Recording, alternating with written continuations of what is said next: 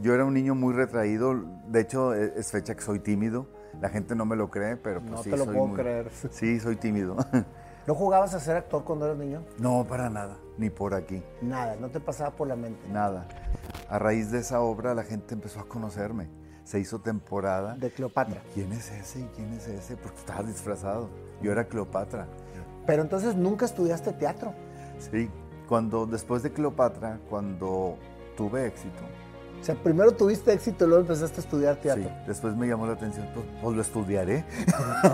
A lo mejor se me da. Íbamos a estar 3 meses con Claudio. ¿Y qué? 1750. 1750 representantes. 6 años, pero 4 fueron llenos totales de jueves a domingo con 6 funciones en fin de semana llenas. Todas. De 400 personas. ¿Y a poco no ganaste lana? No, porque yo tenía un sueldo fijo. Ándale. ¿Cuánto crees que ganaba?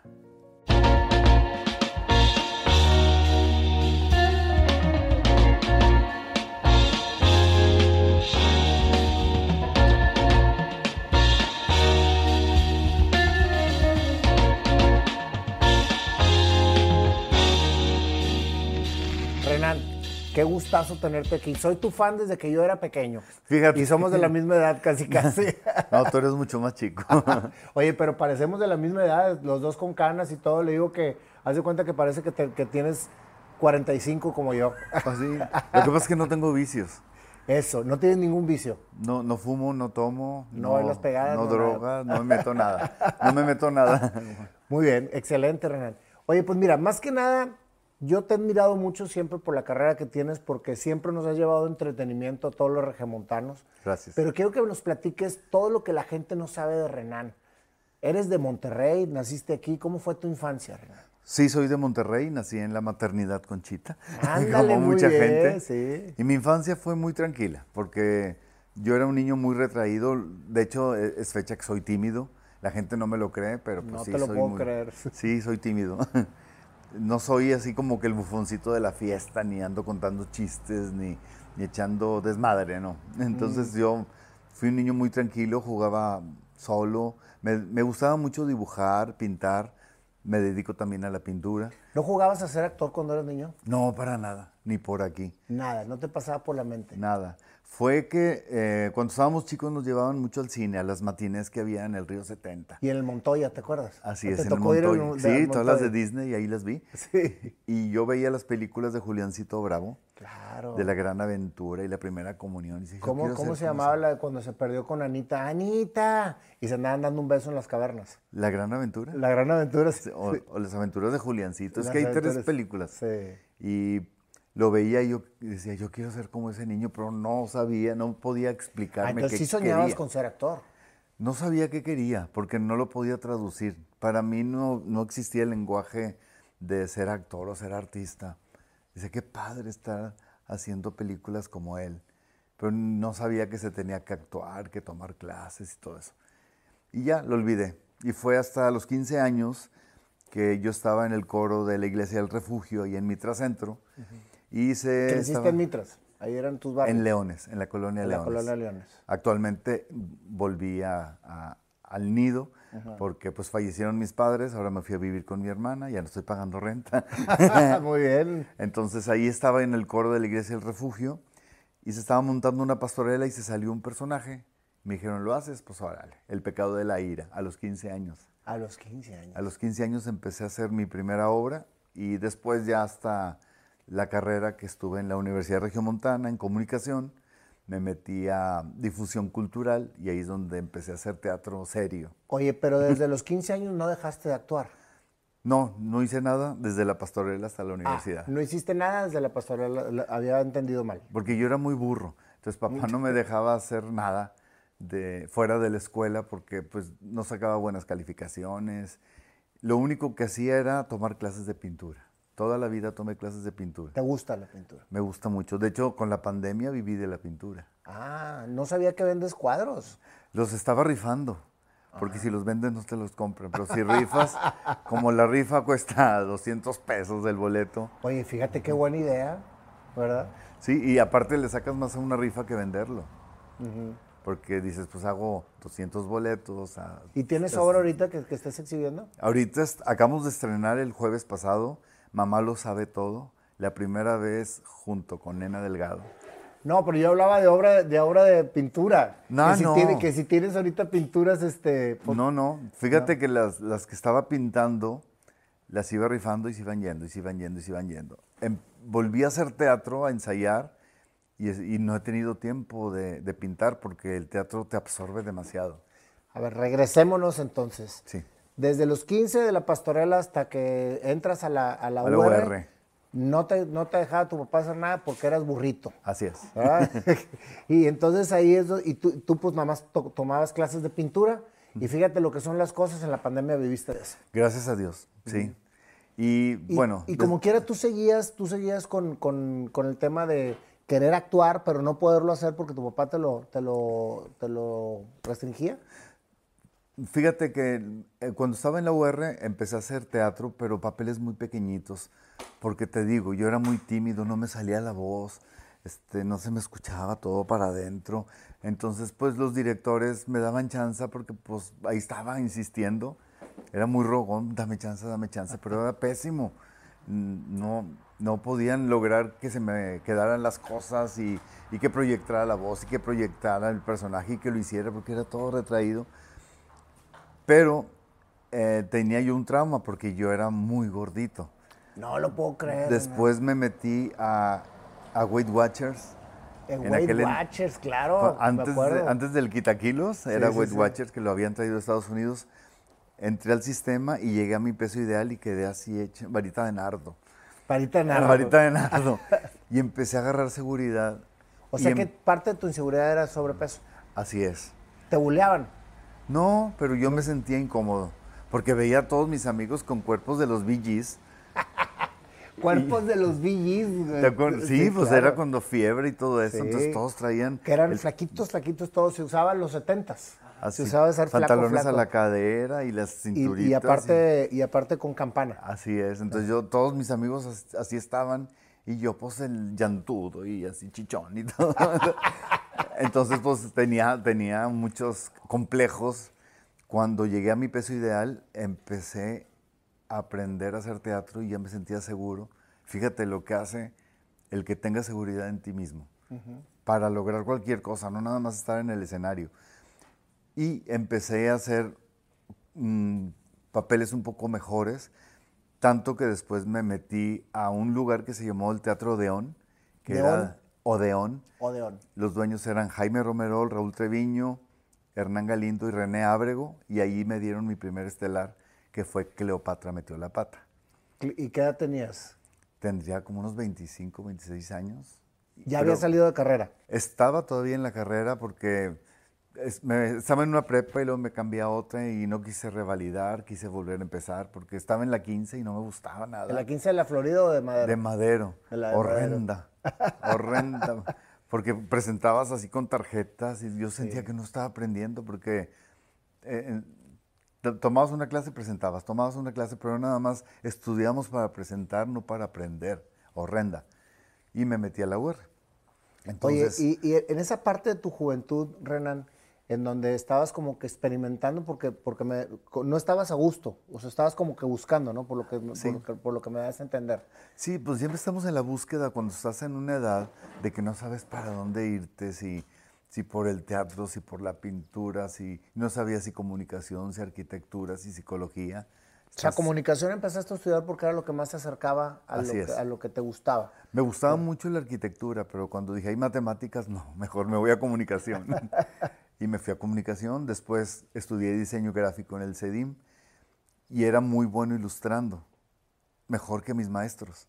Entonces el director me dice, ¿por qué no das clases? Le digo, soy alumno, no importa, eres mejor que los maestros. Y empecé a dar clases siendo alumno. Okay.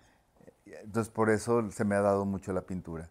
Y aunado a eso, empecé a hacer teatro comercial, con Cleopatra metió la pata. Le llamamos comercial. ¿Quién eran los actores ahí que estaban contigo?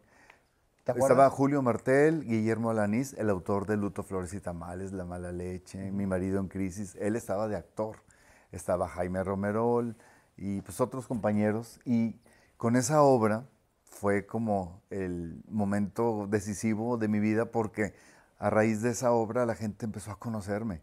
Se hizo temporada. De Cleopatra. ¿Y quién es ese? ¿Y quién es ese? Porque estaba disfrazado. Yo era Cleopatra. Ese papel era para La Chicuela, para Blanquita Martínez, y no lo quiso. Para Mónica Lozano, no lo quiso. ¿Y qué fue para ti hacer un papel que era un papel de mujer, siendo hombre? Pues no lo comprendía. Yo decía, pues en el teatro, en el cine se hace lo que, lo que te ofrezcan.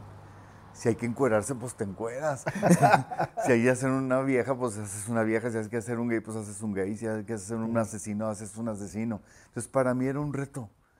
Qué padre, ¿qué me voy a poner? Pues este vestido de Egipto, qué padre. Y peluca cuadrada, qué padre. Yo me sentía como payasito. Sí. No. ¿Qué eran los que, 70s? Eran los 80. Ya eran los 80. Los 80, sí. Okay. A principios de 81, 82, por ahí. ¿Cómo se llama el teatro que está enfrente de la Alameda? ¿El Teatro Alameda? El Teatro Alameda. Por Arramberry es el Teatro Montoya y por Washington es el Teatro Alameda. Que ahí fue creo que donde te vi con Claudio Oreces. Ahí estuvimos. Muchos años, ¿verdad? Sí, 6 años estuvimos con esa obra. Que fue la primera parte. obra, la primera parte. Los Fue 90s. La primera obra que duró muchos años, más de 1000 representaciones. Hicimos 1750. Oye, y al momento de, fíjate nada más, o sea, 1750 para una obra de teatro es una barbaridad, ¿no? En Monterrey. En Monterrey. En Monterrey, donde a la gente le gusta el fútbol y la carne asada nada más. Es cierto, está muy, muy cañón. Así es. Felicidades. Pero entonces, ¿nunca estudiaste teatro? Sí, después de Cleopatra, cuando tuve éxito. O sea, primero tuviste éxito y luego empezaste a estudiar teatro. Sí, después me llamó la atención, pues lo estudiaré, a lo mejor se me da. Y me metí a la Facultad de Artes Escénicas. Okay. Entonces ahí estuve, no terminé porque estaba estudiando diseño gráfico. Fíjate, en la mañana iba a las 7 de la mañana a Artes Escénicas y luego de ahí me pasaba a la UR toda la tarde y en la noche al CEDIM. Hasta las 10 de la noche. Comunicación, diseño gráfico y escena. Así, 3 carreras tengo. ¿Tienes las 3 carreras? Las 3. Okay. No terminé artes escénicas porque pues aprendí en la tabla, en el escenario y creo que pues siempre se tienen los conocimientos, pero siempre estuve leyendo y siempre me junté con todos los directores y actores, entonces aprendes de todos ellos. Fue un mix entre teoría y práctica. Así es, igual que el diseño gráfico. Yo cuando estaba en comunicación yo dije me voy a publicidad, pero se me hacía tan poquito porque decían se hace un cartel y hacías un cartel, se hace un banner, hacías un banner. Dije no, yo quiero hacer más y en el CEDIM era hacer 10 pósters, 10 banners en cada clase, entonces esto es lo que yo quería, la talacha. La talacha, sí, así es. Porque ¿para qué teoría? Cuando estudias una carrera te enseñan a ser jefe, no el hacedor de las cosas. En publicidad, pues te enseñan a ser jefe de dibujantes. Pero tú querías ser el dibujante. Yo quería ser el dibujante. ¿Qué era lo que te El gustaba? ilustrador, el diseñador gráfico. No el jefe del departamento, qué tonto, ¿no? No, pero fíjate lo que es realmente tener claro qué es lo que te gusta. Sí. Porque no necesariamente la jerarquía es lo que te hace estar contento o estar pleno. Sino es más bien lo que estás haciendo al nivel que estés. Y sin embargo, en gobierno me dieron la jefatura del departamento de diseño de comunicación social. Cuando estuvo Mentor Tijerina en el gobierno de Sócrates Rizo. Entonces, cuando estaba en ese puesto, era jefe, yo iba trajeado, ni me la creía. ¿Y no hubieras querido mejor estar dibujando? Hacía las dos cosas, porque, ok, voy a ser jefe, pero quiero estar en la talacha, como tú quieras. Pues haz lo que quieras. Y cuando estaba ahí, salió la oportunidad de Claudio Oreces. Y yo, a la madre, ¿cómo le voy a hacer? Me están ofreciendo el papel de Entre Cleopatra y Claudio, como quiera, hiciste teatro. Me fui a México. Acabando Cleopatra, dije, no, pues yo quiero ir a Televisa, quiero salir en TV y novelas, quiero salir en la revista Eres, en la portada. Y me fui a México, estuve 3 años allá. Comía todos los días en Televisa, salían de repente... ¿Te contrató Televisa? No, teniendo la credencial de la ANDA podías entrar a pedir chamba. Entonces recorría todas las oficinas dejando fotografías con Carla Estrada, con Tulio Jiménez Ponce, con todos. Ahí está. y esto, y lo otro. Entonces estabas en la cafetería porque necesitamos 2 policías. Ven. Así era como se manejaba. Y necesitamos un borracho. Entonces tenías que estar en la cafetería a ver qué se les ofrecía. Fíjate nada más, yo no sabía que así se manejaba. O sea que con la credencial de la ANDA dejabas tarjetas y esperabas la oportunidad. Así, no sé ahora cómo se maneje, pero antes así era. Entonces, había momentos que comía en la misma mesa con Thalía, con Omar Fierro, con Zapata, Laura Zapata. Pues ahí estaban todos, daban corte de las novelas y todos llegaban a la cafetería. Entonces veías a todos los de las novelas y eran mesas compartidas. Entonces comí con todos. ¿Y eran buena onda? Pues la mayoría. Porque de repente como que se les sube, ¿no? Se marean. No, lo que pasa es que como están en su medio, ahí sí eran personas. Cuando están afuera, cuando hay fans, es donde se les sube. Pero ahí pues eres uno más. Fíjate. Ves dónde están con el palillo y con el frijolazo y todo eso. Todo. Oye, pues es si que les cayó mal la comida. finalmente son personas, ¿verdad? Y entonces estuviste esperando oportunidad en Televisa. Así es. Y te la dieron de puros papeles secundarios. Puros papeles pequeñitos. Y allá hice una obra que se llamó Matajari, vestida para espiar, en la carpa geodésica en el Foro Shakespeare. Y con esa me nominaron como Revelación del 86. Ándale. Estábamos... O sea que finalmente tuviste tu papel en México. Sí, nos decían los conocidos de los desconocidos. Porque decían, ¿quiénes son ustedes? Porque ¿Y había varios? O sea, nos fuimos varios de Monterrey. Los que hicimos Cleopatra metió la pata, nos fuimos a México a hacer otra obra. Decían, es un grupo de Monterrey, pero ¿quiénes son? Qué buenos son, ¿de dónde salieron? Así es como conocí a Lolita Cortés. Ella era fan de esa obra. Ándale. Y yo era fan de Peter Pan. Yo la iba a ver al Insurgentes al Peter Pan y ella venía a la carpa geodésica. Casi todos los domingos nos veíamos. Ok. Y nos hicimos amigos desde entonces, siendo fans. Necesitas recomendarme a Lolita Cortés porque la quiero entrevistar también. Claro, sí. O sea, la admiro mucho. Te paso su teléfono con Sí, todo gusto. Ya dijiste. Sí, sí. No, es maravillosa. Sí. Y aparte es un personaje. La Lolita que ven en la tele, nada que ver con lo que está acá abajo. Nada que ver. De plano. Es hermosa, es una niña. Juguetona, olvidadiza, torpe, así. Y la ves de jurado, muy perra, pues no es perra. Oye, bueno, entonces empiezas tu carrera en México, ya con una obra puesta ya. Así es. El conocido de los desconocidos. Hice muchos castings de comerciales, salí en algunos, salió un video con Miguel Bosé, en uno con Lupita Pineda, pero siempre sentía la necesidad de hacer más y no llegaba. Cumplí 30 años en México y yo, ¿qué hago? No tengo ni perro, ni casa, ni nada. Entonces me regresé. Dije, no, ¿qué estoy haciendo aquí? Ya, el sueño guajiro no se va a hacer. Yo decía, yo creo que se me va a lograr dentro de 5 o 10 años, cuando tenga 40 y seguir. Había días que no teníamos para comer. Éramos varios compañeros de Monterrey. Íbamos, me acuerdo, a Superama y agarrábamos las peras y las manzanas y se nos había olvidado el olor de las frutas porque no teníamos para comprar frutas. De plano.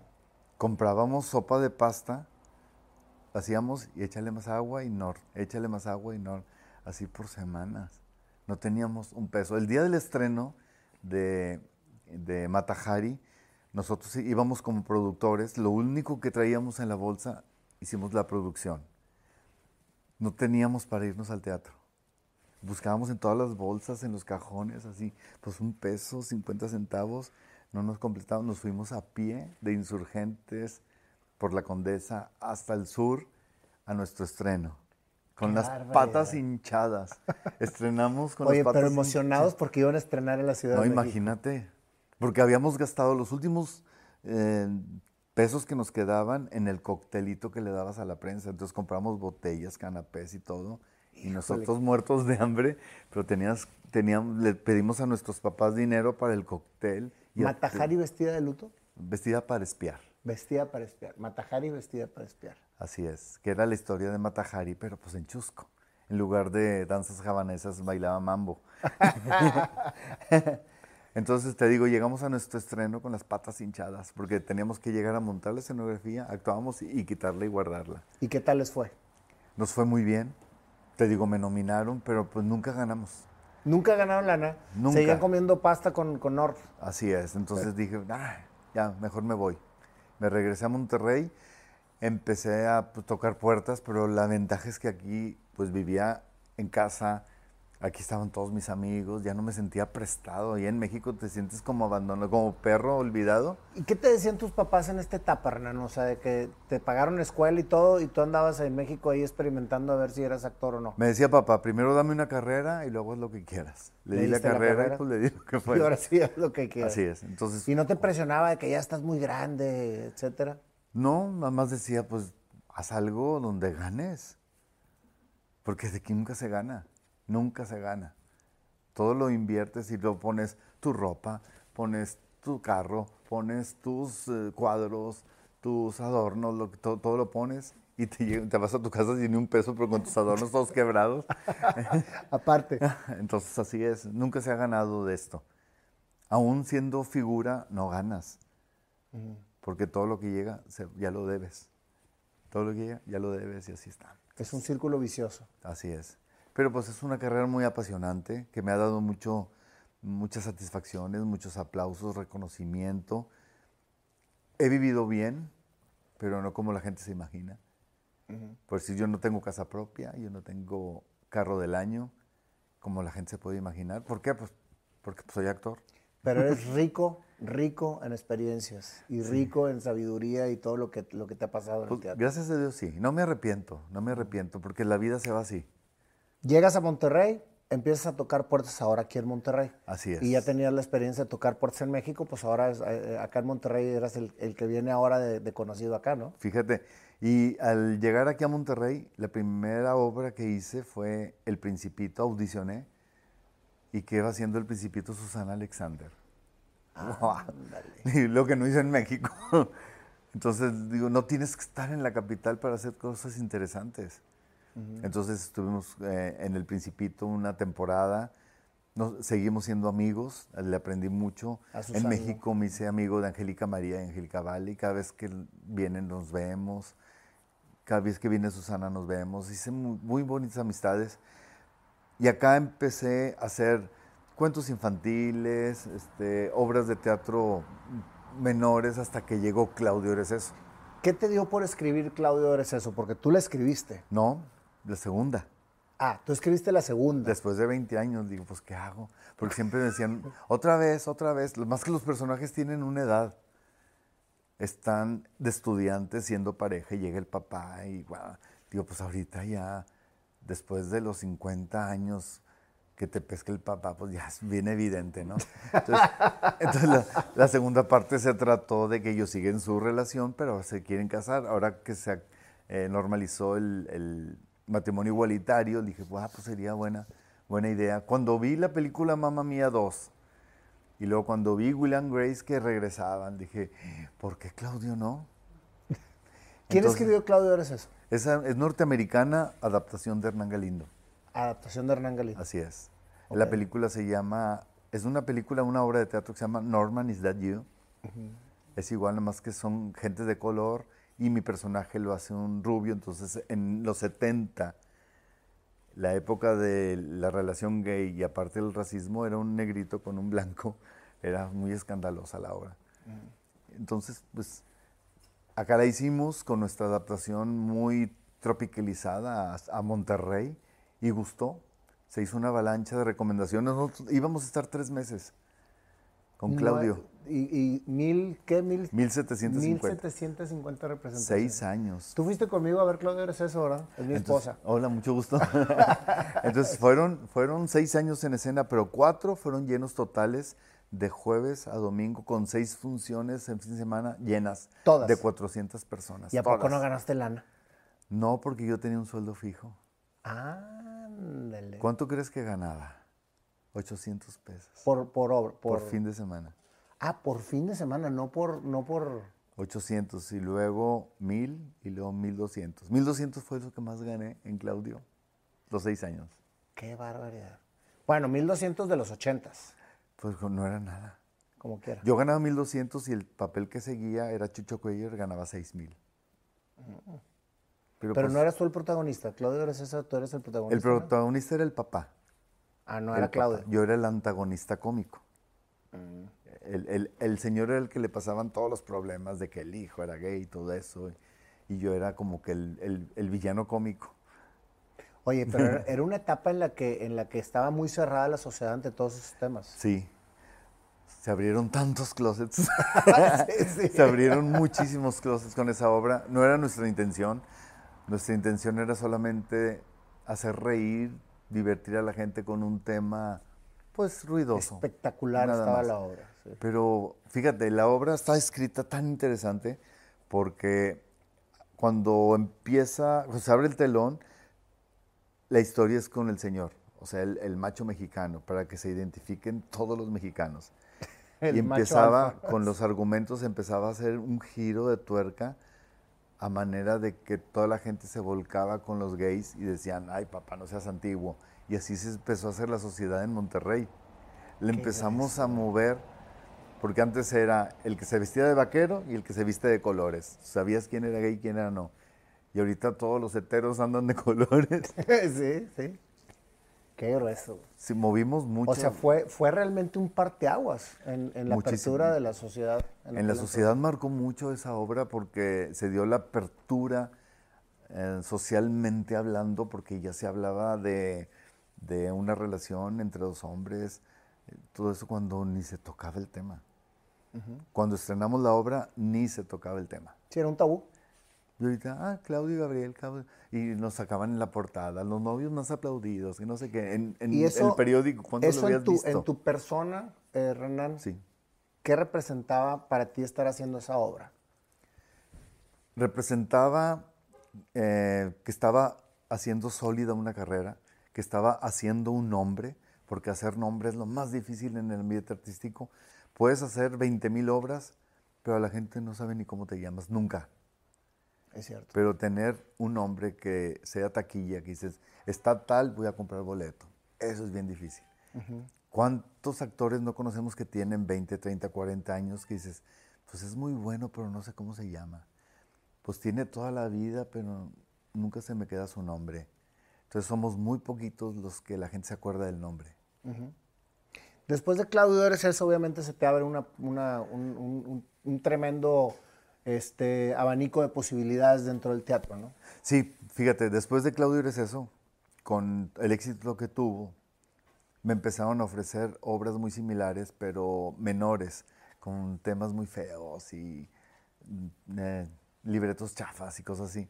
Y me dice mi papá, dice, ¿por qué no produces tus propias obras? Digo, ¿por qué no las produces tú? Y es que yo no sé nada de teatro. Dije, ¿sabes qué? Tú, porque él se jubiló, estaba en la casa. Dije, mejor tú produce. Tú ves todo lo frío, todo lo administrativo y los dineros, y yo veo lo cálido, que es los actores y ensayar y todo eso. Órale. Y así se formó Renán Moreno Producciones después de Claudio. Porque ya tenía nombre. Oye, qué padre hacerlo con tu papá. Sí, se hizo un negocio familiar. Cuando no me dejaban actuar, de repente ya eran mis productores. Entonces así estuvimos 29 años, hicimos penelogías, que nos vetó Multimedios, porque eran los monólogos del pene. Entonces, Multimedios, ¿cómo? En mi casa productora, y ve lo que están haciendo ahora. Sí, exactamente. Con todas las encueradas con chavana. Sí. Entonces me vetaron, me fui al teatro del IMSS, allá pues me casé con un idiota. Estábamos llenando y decían, ¿qué haces acá? Vente a tu casa. Y ahí voy otra vez al Versalles. Y entonces me casé con un idiota, mi taxi es un bombón, mi mujer es el plomero, Matajari la volvimos a poner ahora acá. ¿Volviste a poner acá? Matajari? Sí. El musical Sorpresas, que fue un show porque esa obra tenía como 15 años detrás de ella hasta que me cedieron los derechos. Le invertimos, salió en 500,000 pesos montarla, nunca lo recuperamos. Me tardé 2 años para recuperar la inversión. Hice Vidente por accidente. ¿Y todas esas las escribías tú o las...? No, son obras que existen. O sea, ¿la única que escribiste fue Claudio Eres Eso otra vez? ¿O Claudio, todavía eres eso. Todavía eres eso. Después se llamó Claudio, sí acepto. Es la única que escribí, pero Claudio, por la necesidad. La gente quería ver una segunda parte, pero nadie se animaba a escribirla. Dije, pues me voy a poner a escribir poco a poco. Porque mamá murió hace 3 años un día, rezando por ella, le digo, mamá, dame una señal que debo hacer ahora. Y esa noche soñé que escribía a Claudio la segunda parte. Y empecé, ¿qué hago? Empecé a hacer el esqueleto, puedo empezar así, y el otro, Le escribí como en 2 meses, me junté con los actores que habíamos hecho la temporada, les gustó la idea, empezamos a ensayar y se puso, y ya llevamos como 270 funciones. ¿Sigue vigente? La pusimos hace 1 mes y medio en el Teatro de la Anda. Abrieron el Teatro de la Anda, nos dijeron, vénganse para acá, vamos a coproducir. La pusimos, pero que si 20%, que si 30%, que si 70%, es un gorro. Entonces no sabes, estrenas con muchas ganas y de repente te lo cierran. Y también hice en pandemia una obra de terror que se llama El Cuarto, en Casa Musa, que vamos a volver 3 funciones en diciembre.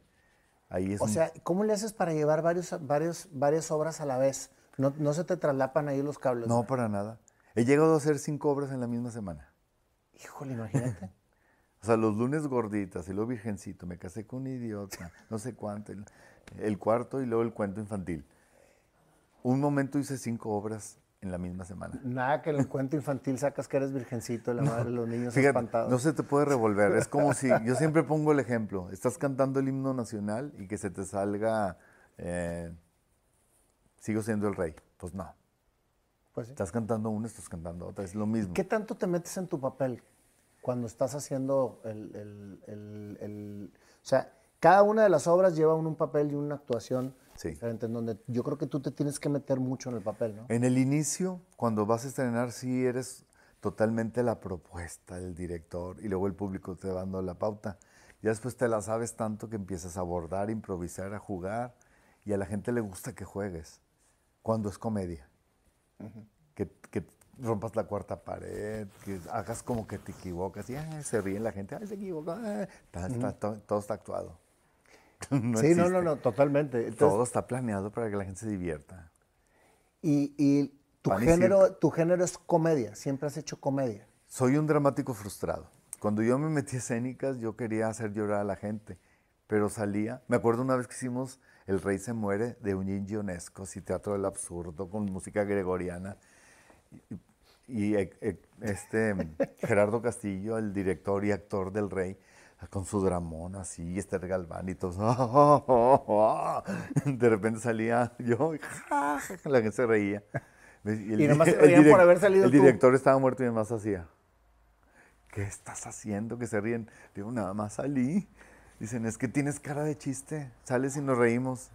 Y era una obra dramática y no tenía el background de haber hecho comedia para que me ubicaran. Entonces dije, no, lo mío es ser payaso. Y lo gozas. Sí. Y ahora, después de, ya que cumplí 55 o 58 años. Tienes 60 años, ¿lo puedes creer? O sea, de veras que pareces y más no joven me he que hecho yo. nada de botox ni nada. Nada, absolutamente. No, pues lo que es pierdo no la tener expresión. vicios. Es lo que le digo a Panda, pero pues no entiende. Es que no tomo, no fumo.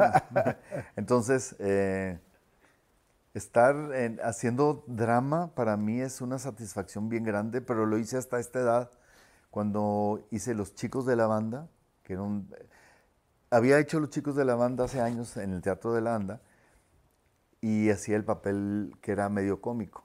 Cuando la volvimos a poner dije, no, voy a hacer el que organiza la fiesta, que es el dramático, el malacopa, el que desata todo el caos de la obra. Y la gente decía, qué raro te ves haciendo drama, pero te sale bien.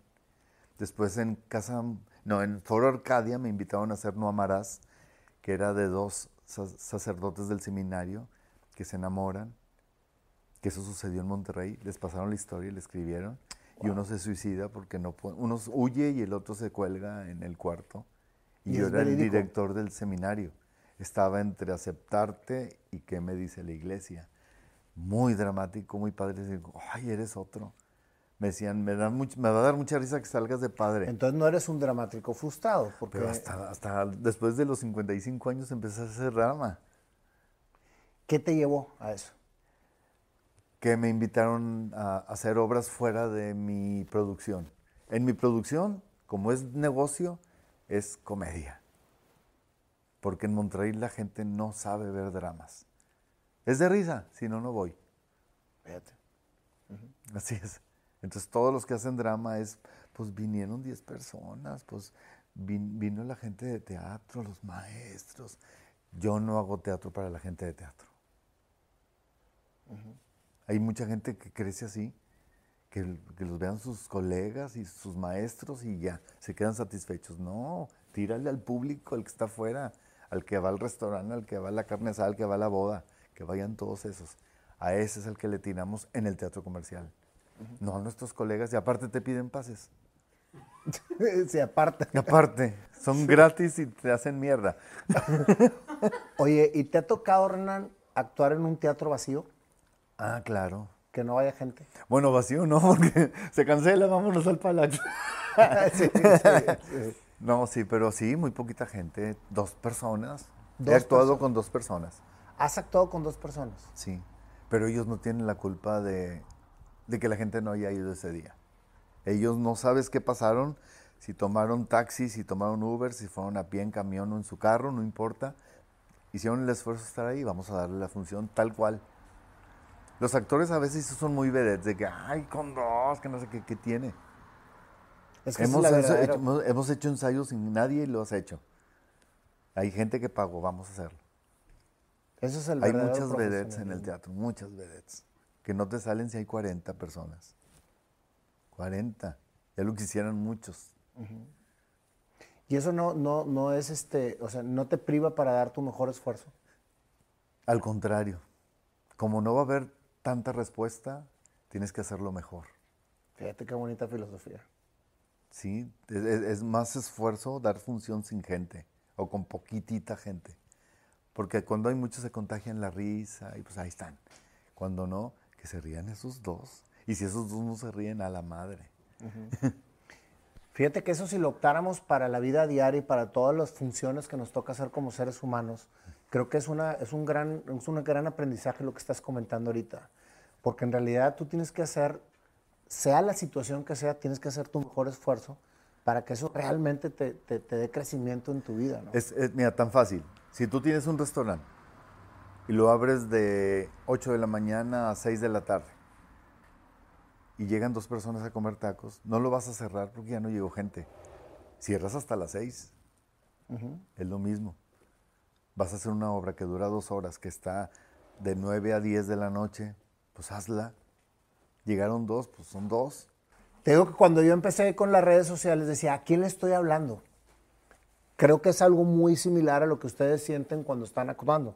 Porque tú ensayas sin tener público en el presente. Así es. Y yo cuando hablo me inspiro mucho en imaginarme que me está viendo la gente y que estoy hablándole a la gente de manera directa, aunque no me esté viendo a nadie. Y luego con la pandemia, que me tocó dar varias conferencias en línea, pues le estás dando la conferencia a quién. O sea, porque estás en una pantalla y deja tú, cuando te toca que el de la pantalla es el técnico de sistemas que está así nomás viéndote, peor, güey, que dices tú, no tienes presión, no tienes nada. Entonces no sabes cómo está reaccionando la gente. Y Así no, o es. sea, pero lo que acabas de decir de las 2 personas, que cuando hay 2 personas, es como si tuvieras un público completo. O sea, porque esas 2 personas están pagando por un boleto para verte, ¿no? Así es. Y acá, con una sola persona que le llegue el mensaje, ya te sientes satisfecho de lo que expresaste, llegó a alguien. Así es. ¿Verdad? Y lo mismo pasa cuando estás ensayando una comedia.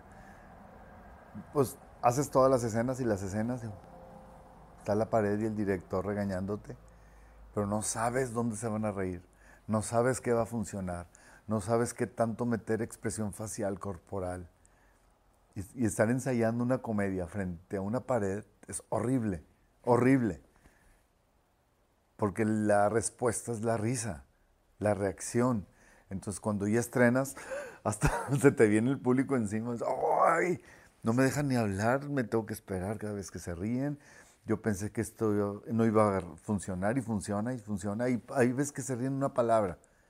Y que tú dijiste, bueno, pero luego ya le vas agarrando que esa palabra esa causa palabra? risa, ¿no? Entonces ya estás Sí. esperando la risa después. Y ya empiezas a matizar de manera que todo te funcione. Y si no te funcione, pues metes tijera o cambias la frase. Y así es estar tallereando ya con el público enfrente. De toda tu experiencia que tienes como actor, ¿qué porcentaje fue teórico y qué porcentaje fue práctico de lo que vemos actuando a Renán? Fíjate, lo teórico es respetar el texto de un autor. A veces medio adaptas desde el escrito y lo respetas, pero ya la práctica te da otras cosas, ¿sí? Entonces, todo lo que aprendiste en escuela, en clases, en cursos, lo aplicas durante los ensayos, en la propuesta, en cómo encontrar el personaje, la psicología, si lo manejo por acá, qué época es, qué vestuario va a traer. Estrenas y el público manda. Después ¿Sabes? del estreno, el director ya no cuenta, solamente te da puntos, te dice aquí no se escucha, esto mejor, enfatízalo así, pero es un trabajo tuyo con el público. Sin embargo, como lo acabas de decir tú, la base estructural es precisamente la teoría que te dio Así es. el aprendizaje para poderlo llevar a la práctica. Si empiezas a jugar desde los ensayos, sale un trabajo bien feo, porque no está probado. Si empiezas a payasear, nada más porque se me ocurrió esto, llegas a escena y te ves tan sangrón. Mejor cuéntale. Lo importante en el teatro es contar una historia. Cuéntala bien. No empieces a meter gags y situaciones que no van. Que se salen de la historia que estás contando. Pero fíjate que eso juega para cualquier profesión, Renán. Sí, sí. Ahorita hay un conflicto tan grande ahorita entre la juventud y las generaciones actuales de decir, ¿para qué quiero estudiar? ¿Para qué estudio si yo lo puedo obtener en internet o lo puedo obtener dentro de la red o copy-paste? Pero no, o sea, la estructura de lo que aprendemos, de lo que nos enseñan, para llevarlo a la vida diaria, a la vida práctica, es precisamente lo que nos hace fortalecer nuestra profesión. Sí, es tener cimientos. Los chavos de ahorita, de los millennials para acá, no tienen cimientos. Todo es por encimita, mientras me caso, mientras me hago rico y aparte están probando una cosa, otra. Entonces no hacen raíz. Muy interesante. ¿Dónde te vas a establecer? Vas a estar fluctuando toda la vida, volátil. Y al momento de echar raíz, como tú dices, esa era una frase muy utilizada antes por nuestros padres y nuestros abuelos.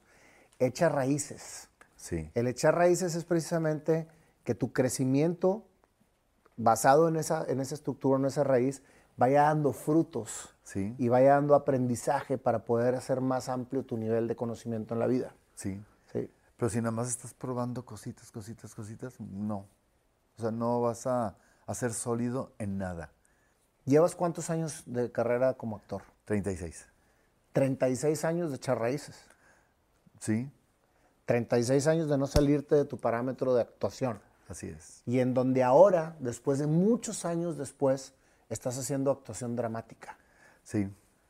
Pero fíjate que, cómo es la vida, ¿no? O sea, te llevó por todo ese camino de la comedia, del triunfo, del reconocimiento, para que ahora precisamente vengas a fortalecer toda esa parte de lo que te gustaba desde un principio hacer y no habías hecho.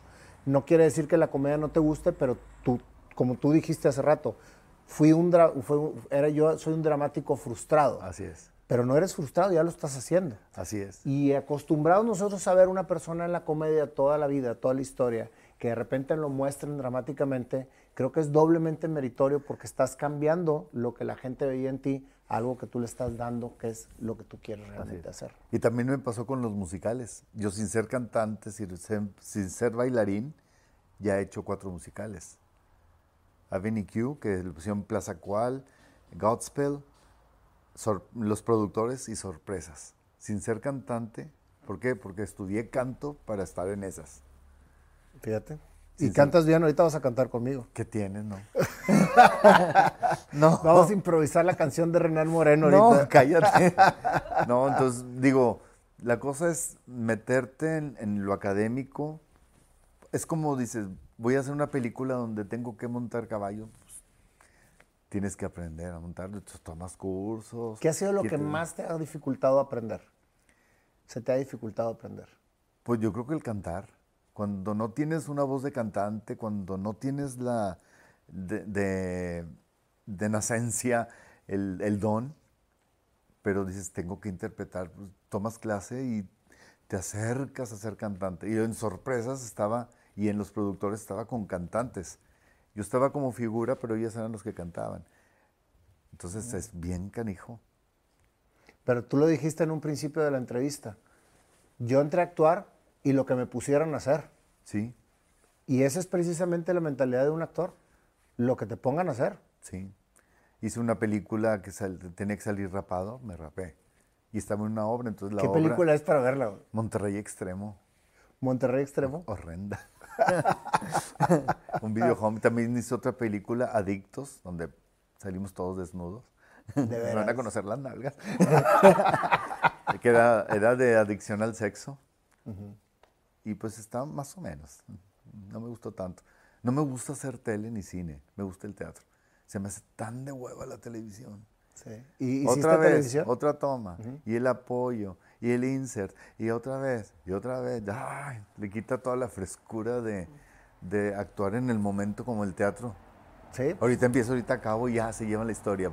Corte, corte, ahora acá, ahora por acá. Entonces acabas de hacer el Parlamento 15, 20 veces. Qué horrendo. Oye, ¿y has estado en televisión? Sí. ¿En algún programa que hayas tenido En tú? Televisa tuve un programa que se llamó En Casa, que hacíamos sketches en las casas de Vidusa y todo. No sé si pueden decir marcas. En lugares así. Anunciamos la casa, hacíamos comedia para que vieran todo. Y que si las llaves de no sé qué, y que si las chapas de no sé cuánto, y las puertas de no sé qué, en comedia. Y nos terminaron corriendo porque los clientes se quejaron. Dice, la gente está fijando en la comedia y no en nuestros productos. Entonces acabó siendo, les recomendamos las puertas. Y como que no venía el Le caso quitaron de- la comedia. Pues, Pues sí. están viendo la historia, no los productos. Pues es que era difícil ver los productos con tan buena comedia. Pues es que es una u otra. Oye, ¿y alguna vez dijiste tú, chinga, ya no quiero ser actor porque no me estaba redituando lo que yo necesito? Sí, con la pandemia dije, ya no quiero actuar. Estoy ganando más de la pintura. Entonces, como ya murió mi papá en enero, entonces él era el productor de Renán, Moreno Producciones, entonces me quedé sin jefe y sin jefe. ¿Cómo fue trabajar con tu papá? Sin jefe y sin jefe. ¿Cómo fue trabajar con tu papá? Muy padre, pobrecito, porque pues yo como pasional del teatro, de que sí, esta obra, ¿estás seguro? Yo no la entiendo, está bien fea. No, pues sí va a pegar. Cuando me casé con un idiota, veía que estábamos Claudia Frías y yo cambiándonos, nos cambiamos 17 veces de vestuario. Entonces, ¿cuándo es uno y cuándo es otro? Espérate, es que no entiendo. ¿Te gusta eso? El ensayo general, así, papá y mamá. Oye, pero qué padre que los papás estén detrás de la producción de lo que tú estabas haciendo. No, y checaban todo, cada boleto, y quién llegó y quién no llegó, y ahí está la Nena Delgado, y ahí está Rubén González Garza, y ahí está Hernán Galindo. Ya no me digan, me pone nervioso. Pero siempre estaban que en el radio, y aparte mis hermanos vendiendo los DVDs. O y sea, fue un tomando negocio de fotos. todos. O sea, toda la familia se metió. Así es, así es. Entonces, pues, ha sido muy padre. Pero pues como te digo, ellos manejaban los dineros y yo lo pasional. Y lo pasional pues siempre te gana. Y aunque no gane, con que me aplaudan.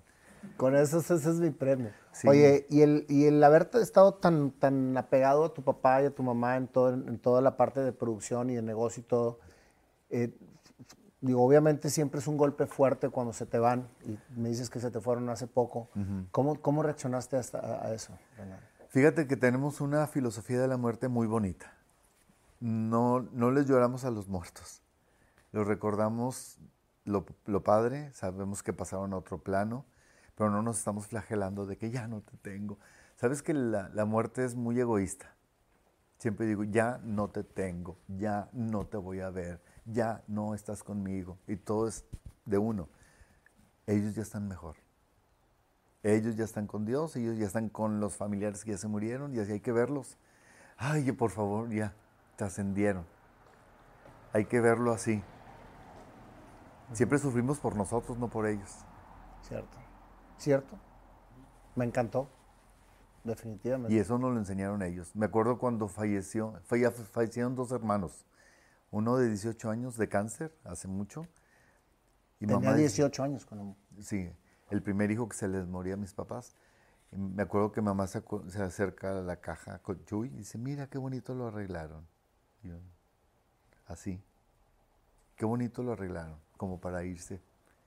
Y cuando murió mi hermano mayor, de 42 años, yo no pude ir al velorio porque tenía función. Wow. Y mamá, habla Hernán Galindo, ¿cómo está Renán? Porque acababa de tener una operación. Dice, bien, el que murió fue Lalo. Y Hernán, ¡ah! No, pero estamos bien, vamos a México ahorita al velorio. Y Hernán llora y llora y mamá consolándolo. Hernán Galindo, que somos amigos desde niños. Entonces, así, ya no estás en este plano, estás en otro. Me acuerdo que llegamos del panteón cuando murió mi hermano Chuy y papá empezó a desarmar su cama. Dice, mamá, ¿por qué tan pronto? Ya no está. Esta cama ya no se va a usar. Wow. Así. Parece frío, pero pues es una realidad. Ya no están. Es cierto. ¿Y para qué te estás flagelando viendo? Aquí dormía, ¡ah! Y aquí su ropa. No, ¡ah! y luego deja tú que siempre decimos, ay, pobrecito que ya se murió. No, pobrecito tú que te quedas. Sí. Pero en realidad, pues ellos ya se fueron y están en el mejor Fíjate, vida. ahora lo que pasó. Al morir mi papá, pues, gracias a Dios no fue de COVID. Yo vivía en una casa en Cumbres rentada, me fui a vivir otra vez a la casa de mis papás. Ahorita estoy en la recámara de mis papás, pero yo tenía toda una casa puesta, como me traía todos los muebles y estaba llena con los muebles de ellos. Los empezamos a regalar. Así no hay apegos. Toda la sala que compraron, el comedor que compraron, la recámara de ellos de toda la vida, el tocador de mamá, todo regalado. ¿Quién lo quiere? ¿Quién lo quiere? ¿Quién lo quiere? Me lleven mis muebles. Porque esos eran de ellos, tienen su energía, tienen... ¿Para qué estar? Ay, mira el cajón, mira el cojín, mira el sillón. ¿Para qué? Eso no los va a revivir. Ellos están acá. Qué grueso, definitivamente. Gracias por esta enseñanza. Bueno, y vuelves con la nena Delgado. ¿Tú crees? Que la acabamos de tener aquí, que fue hermosa la entrevista. Caín y Abel. A ver, platícame esa leyenda urbana de que cada quien trae ahí su tema y son puras mentiras. Bueno, lo que pasa es que... Esas son puras mentiras. Son mentiras y no, porque realmente nunca hemos sido ni amigos ni enemigos. Somos otras generaciones. Yo siempre estuve en el Versalles o en el Alameda, ella en el Nena Delgado. Y siempre los dimes y diretes, que quién tiene más gente, que quién tiene más público. Porque eran los dos que siempre estaban y allá vigentes. está lleno, acá vacío. Entonces, ella siempre llenos, y yo pues así, pongo Claudio y ¡brum! Entonces, cuando pusimos Claudio 6 años, ella puso como 15 obras, mientras nosotros teníamos Claudio todavía. Sí. Y no, ya le quitaste el trono, pero era lo que decía la gente, no nosotros. Entonces... Llegué a imitarla en Acá las Gorditas, yo hacía una caricatura de ella y ella decía, es que yo no puedo competir con jotos. Entonces nos llegaban los chismes, pero pues eran cosas que dices. En Wichiván siempre invitaron a Yaya Mier, en cualquier show, un comediante siempre le está echando a los que están en boga. Entonces, como estábamos siempre en boga, pues nos mencionábamos. Y la gente daba por un hecho que éramos enemigos y no era cierto. Ni siquiera un café nos habíamos tomado juntos. O sea, ¿no es posible que nunca conociste a la Nena Delgado? O sea, yo soy fan de la Nena Delgado. Todas sus obras las he visto varias veces. Fíjate. Ella me ha ido a ver a las obras de teatro. Dice, qué padre trabajo, te felicito. Así, cordial y políticamente. Nada más. O sea, nada más, pero ni enemigos ni amigos. Y ahora que están actuando juntos, ¿qué les dio por actuar juntos? ¿Quién le habló a quién? ¿Cómo estuvo el rollo, Renán? La verdad es que fue una entrevista que hicimos de broma del Día de los Inocentes hace 3 años, que nos invitó María Julia a decir que íbamos a actuar juntos. Y la gente se emocionó mucho. Que qué padre, que por fin, que qué gusta, y al final, Inocentes para siempre. La gente viene enojada, no, ¿por qué no saben nada? Y saliendo de Multimedios, del estudio al carro, iba yo con Ena, le digo, señor, ¿y por qué no? ¿Por qué no qué? ¿Por qué no qué? Sí. Y le digo, pues actuar juntos. Lo harías gordo. Le digo, ¿por qué no? Pero ¿cómo le hacemos? Tú estás en el Versalles, yo estoy acá en el Nena Delgado. Yo me voy con usted produce entre semana. No sacrificamos las del fin de semana y entre semana hacemos una hora, un día o 2 a la semana. Ah, pues estaría bien, habla con Cristóbal. Voy al teatro a hablar con Cristóbal. Dice, ¿te gustaría? Le digo, claro. Le digo, ¿por qué no? Tú fuiste el que le dijiste. Ellos como que sí, como que no. Y ese fin de semana, pandemia. Fue el último fin, porque estrenaron Las Cuñadas, fue cuando hablé con Cristóbal, y el lunes suspendimos todos los teatros. Y en la pandemia me puse a adaptar una película de Russell Crowe que se llama The Sum of Us, que era el papá con un hijo gay. Russell Crowe sale de gay, es con besos y todo, para que la vean bien. Hermoso el pelado con unos chorcitos así. Y el papá era gay. Y dije, bueno, pues voy a hacer la adaptación, pero con mamá, para cuando me hable nena. Y la hice. Y ahí estaba, en la computadora. Después le entrevistan a Nena Delgado en un programa y la gente le pregunta, ¿cuándo va a actuar con Renán Moreno? Dice, pues si se puede, ¿por qué no? Yo estaba viendo el programa en vivo y le escribo. Dice, mire, está diciendo Renán que le encantaría actuar con usted. Dice, gordo, pues ve el sábado al teatro. Y pues voy el sábado con el libreto que había adaptado. Les gustó la idea, pero no la propuesta, porque estaba muy fuerte. Una película australiana con tema fuerte. Entonces se la pasaron a Jorge Alberto Silva, y Jorge Alberto Silva hizo la misma idea de la mamá y el hijo. La mamá open mind con el hijo gay, pero toda la historia es nueva. La inventó en 10 días. Ella. Okay. Yo fui a verlos el 4 de septiembre y estrenamos el 4 de noviembre. En 2 meses, entre que escribía, la leíamos, la ensayábamos. Pero entonces la adaptaron entre los dos. No, Jorge Silva. Jorge Silva fue Jorge Silva hizo el libreto y ya con la dirección de Sergio Esquivel, vamos a quitar esto, vamos a poner esto, a que nos sirviera. Okay. Porque pues es una obra que nunca se había probado, es nueva. Entonces tenía muchos rinconcitos que podíamos mejorar, muchos gags que se podían poner, y se hizo y estrenamos antier. Wow. ¿Cómo se llama la obra? Mamá lo sabe todo. Mamá lo sabe todo. Divertidísima. Ayer fue el primer día con público normal, estamos teniendo sold out. Después de la pandemia. ¿Y es al 100% ahorita? El 75. 75. Estamos al 75, pero se han vendido todos, sold out, sold out, sold out. Wow. Oye, consígueme pases para ir con mi esposa para verlos. Sí, claro. Que dice, no, sí pagamos, nada más que me digas dónde los compro, porque todo es sold out. Pues en Arema Ticket es donde puedes ver si hay disponibles. Es que quería que dijera el anuncio, por eso lo estoy... Boletos en taquilla y Arema Ticket. Ok, Arema Tickets. Arema Tickets. Arema Tickets. Si no consigo, te hablo y tú me consigues. Sí, claro. Sí. No, y aparte, no conseguiste, ¿verdad? La nena está fascinada con tu entrevista y con tu casa y el camino. Entras gordo con un camino lleno de pinos. ¡Qué linda, qué linda, qué linda! No, las disfruté mucho. Es que para mí que soy regio de corazón, yo crecí en el centro de Monterrey, en Allende, entre Doctor Cos y Suazua. Entonces estábamos ahí Por ahí estaba el Teatro Odeón donde empecé a hacer Cleopatra. ¿El Odeón? Sí, en Doctor Cos. Enfrente había un restaurante Mirador, no sé cómo se llamaba, no sé. ¿Por Doctor Cos? Sí, creo que sí, por ahí estaba. Pues fíjate que yo me acuerdo muy bien de toda el área, de todo el centro antes de que tumbaran todo para hacer la macroplaza. Entonces, pues ustedes son, haz de cuenta que de recuerdos de toda la vida. Yo iba, te digo, al Montoya y que entre película y película me bajaba a luchar. Ya ves que todos los huerquillos iban a luchar sí. a la parte del cine. ¿Cómo se llama esa parte del cine? Entre las butacas y la pantalla. Ese como que... El juega niños. El juega niños. no sé cómo se llame. Todos los huerquillos peleándose. O sea, con los peluches de la soñadora. Todos los huerquillos. Me acuerdo que regalaban peluches de la soñadora. Peluches también. Oye, y luego nos íbamos a comer a la cabaña, ahí en Pino Suárez, sí. En donde pedías pollo a la canasta. Ahí era la junta de todos los actores. ¿En la cabaña? Antes del Palax.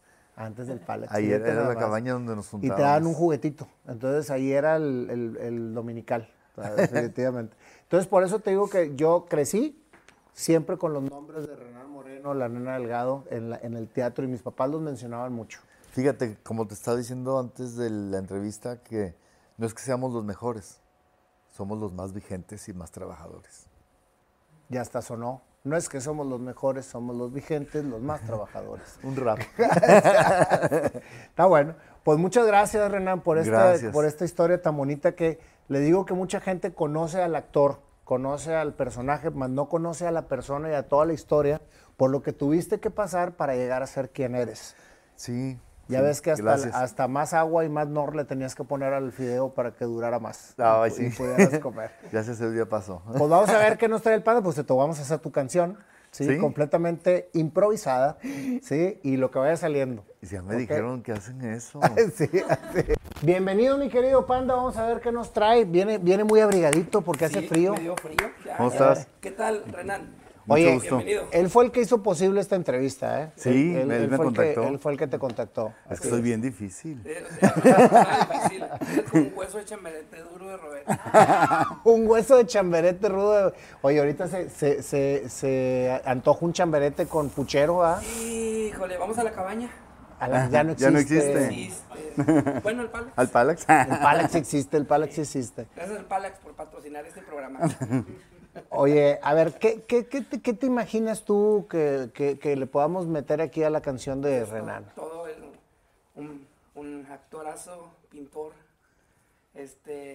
Ahora, mira, se me ocurre ahorita, estaba de hecho en lo que estábamos colocando buscando todos los acomodos. Ahí va. Así.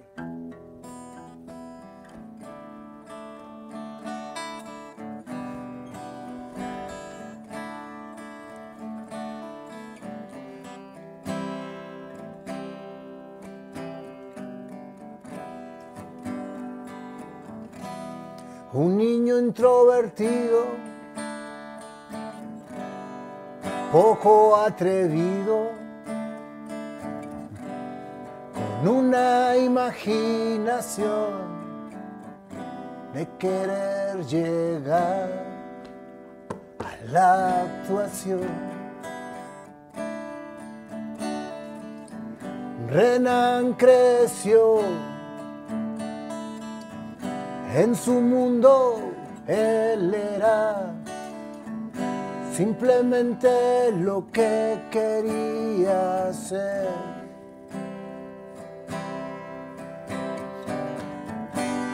Afuera, papá, te decía Renán, sácame una carrera. Ahorita no pienses en actuar. Renán obediente, la carrera le entregó y a actuar se dedicó. Pidiendo oportunidades de actuar, salió la primera que le dio la puerta para entrar. Cleopatra fue su primera actuación. Renán empezó su inspiración. Cleopatra metió la pata, pero Renán la sacó por ahí. Triunfó, se dio a conocer, pero a México él se fue a obtener una oportunidad. Con la credencial de Landa fue a tocar a Televisa para que lo dejaran a él entrar. Y todas las tarjetas fue a dar, pero nadie le hablaba. En la cafetería esperaba, viendo a otros actores comer con él, pero él sin una oportunidad. Policías borrachos decían que necesitaban. Renán levantaba la mano, pónganme a hacer lo que sea, pero quiero seguir actuando, soñando, haciendo de lo que yo quiero hacer. Mi vida para obtener y pasión, juntándose con otros regios, produjeron por primera vez su primera obra y ni siquiera lana para irla a estrenar tenían, pero la ilusión de triunfar les dio una oportunidad y ahí tenían cómo hacer. Regresaste a Monterrey, invitaste a tus papás a hacer empresa familiar. Después de Claudio eres eso, tu primer suceso. Todos hablaban de Renán, 6 años en escena con Claudio. Tus papás dijeron, bueno, vamos pa' adelante. Ya nos demostraste que eras buena onda, que era en serio lo que tú querías hacer. De ahí toda una historia de éxitos. La familia unida, haciendo tu pasión, viviendo todo lo que la vida te dio. Muchas obras, muchos llenos, hasta que llegó la pandemia y te puso a pintar y a rifar. ¿Dónde está Renán? Todos decían, y él estaba pintando. Todo era tranquilidad y decías, no vuelvo a actuar. De pronto la nena llegó, tú le dijiste, ¿por qué no? Actuemos juntos los dos. Mamá todo lo sabe, tu nueva puesta en obra. ¿Qué creen? Renán volvió y aquí está sonriente, viviendo su pasión. Simplemente recordando a papá y a mamá, con el corazón, con gran sabiduría. Ellos allá están aplaudiéndole a Renán, aprendiendo todo lo que él dejó. Estás tú con tu papá y tu mamá. ¿Qué sigue, Renán? Seguir siendo lo que tú quieres ser, hasta que Dios venga, te diga, ven acá, Renán.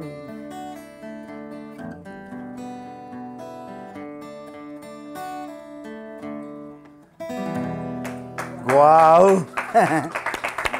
No, qué maravilloso. Pero casi fue todo. Hasta cronológica. No. Ah, sí, se aceleró. Sí, se aceleró. Querías agarrarme la chiche. Sí. Dije, Claudio, ¿eres eso? Oye, con todo respeto. Oye, y hasta el orden cronológico estás cabrón. Se me olvidó la puesta en escena de México, güey, por eso no dije la No importa. Sí, pero le di a entender. Oye, pues muchas gracias, Renán, por esta gusto. grandiosa historia. Es bien inspiradora tu historia, brother, porque eres bien auténtico. Y ahorita lo que necesita el universo es gente auténtica. Ya dejar de estar viviendo en una sociedad que nada más nos etiqueta y nos dice cómo ser, pero no sabemos quién somos. No, mira, la vida es muy corta y hay que ser tú y lograr lo que sueñes. Es correcto, lograr lo que sueñas. Nunca estar en pos de qué quieren los demás. Soñar, creer Y crear. Esa es nuestra frase. Muchas gracias por la entrevista y por esa canción maravillosa que me dejaste. Gracias a ti. Hasta me excité. Hasta me excité. Oye, sí. De tanto éxito. Muchas gracias, Renán. Gracias por esta historia, gracias por tu tiempo gracias. Y Dios te siga bendiciendo muchísimo. Felicidades por tu programa. Gracias. Felicidades, banda. Gracias.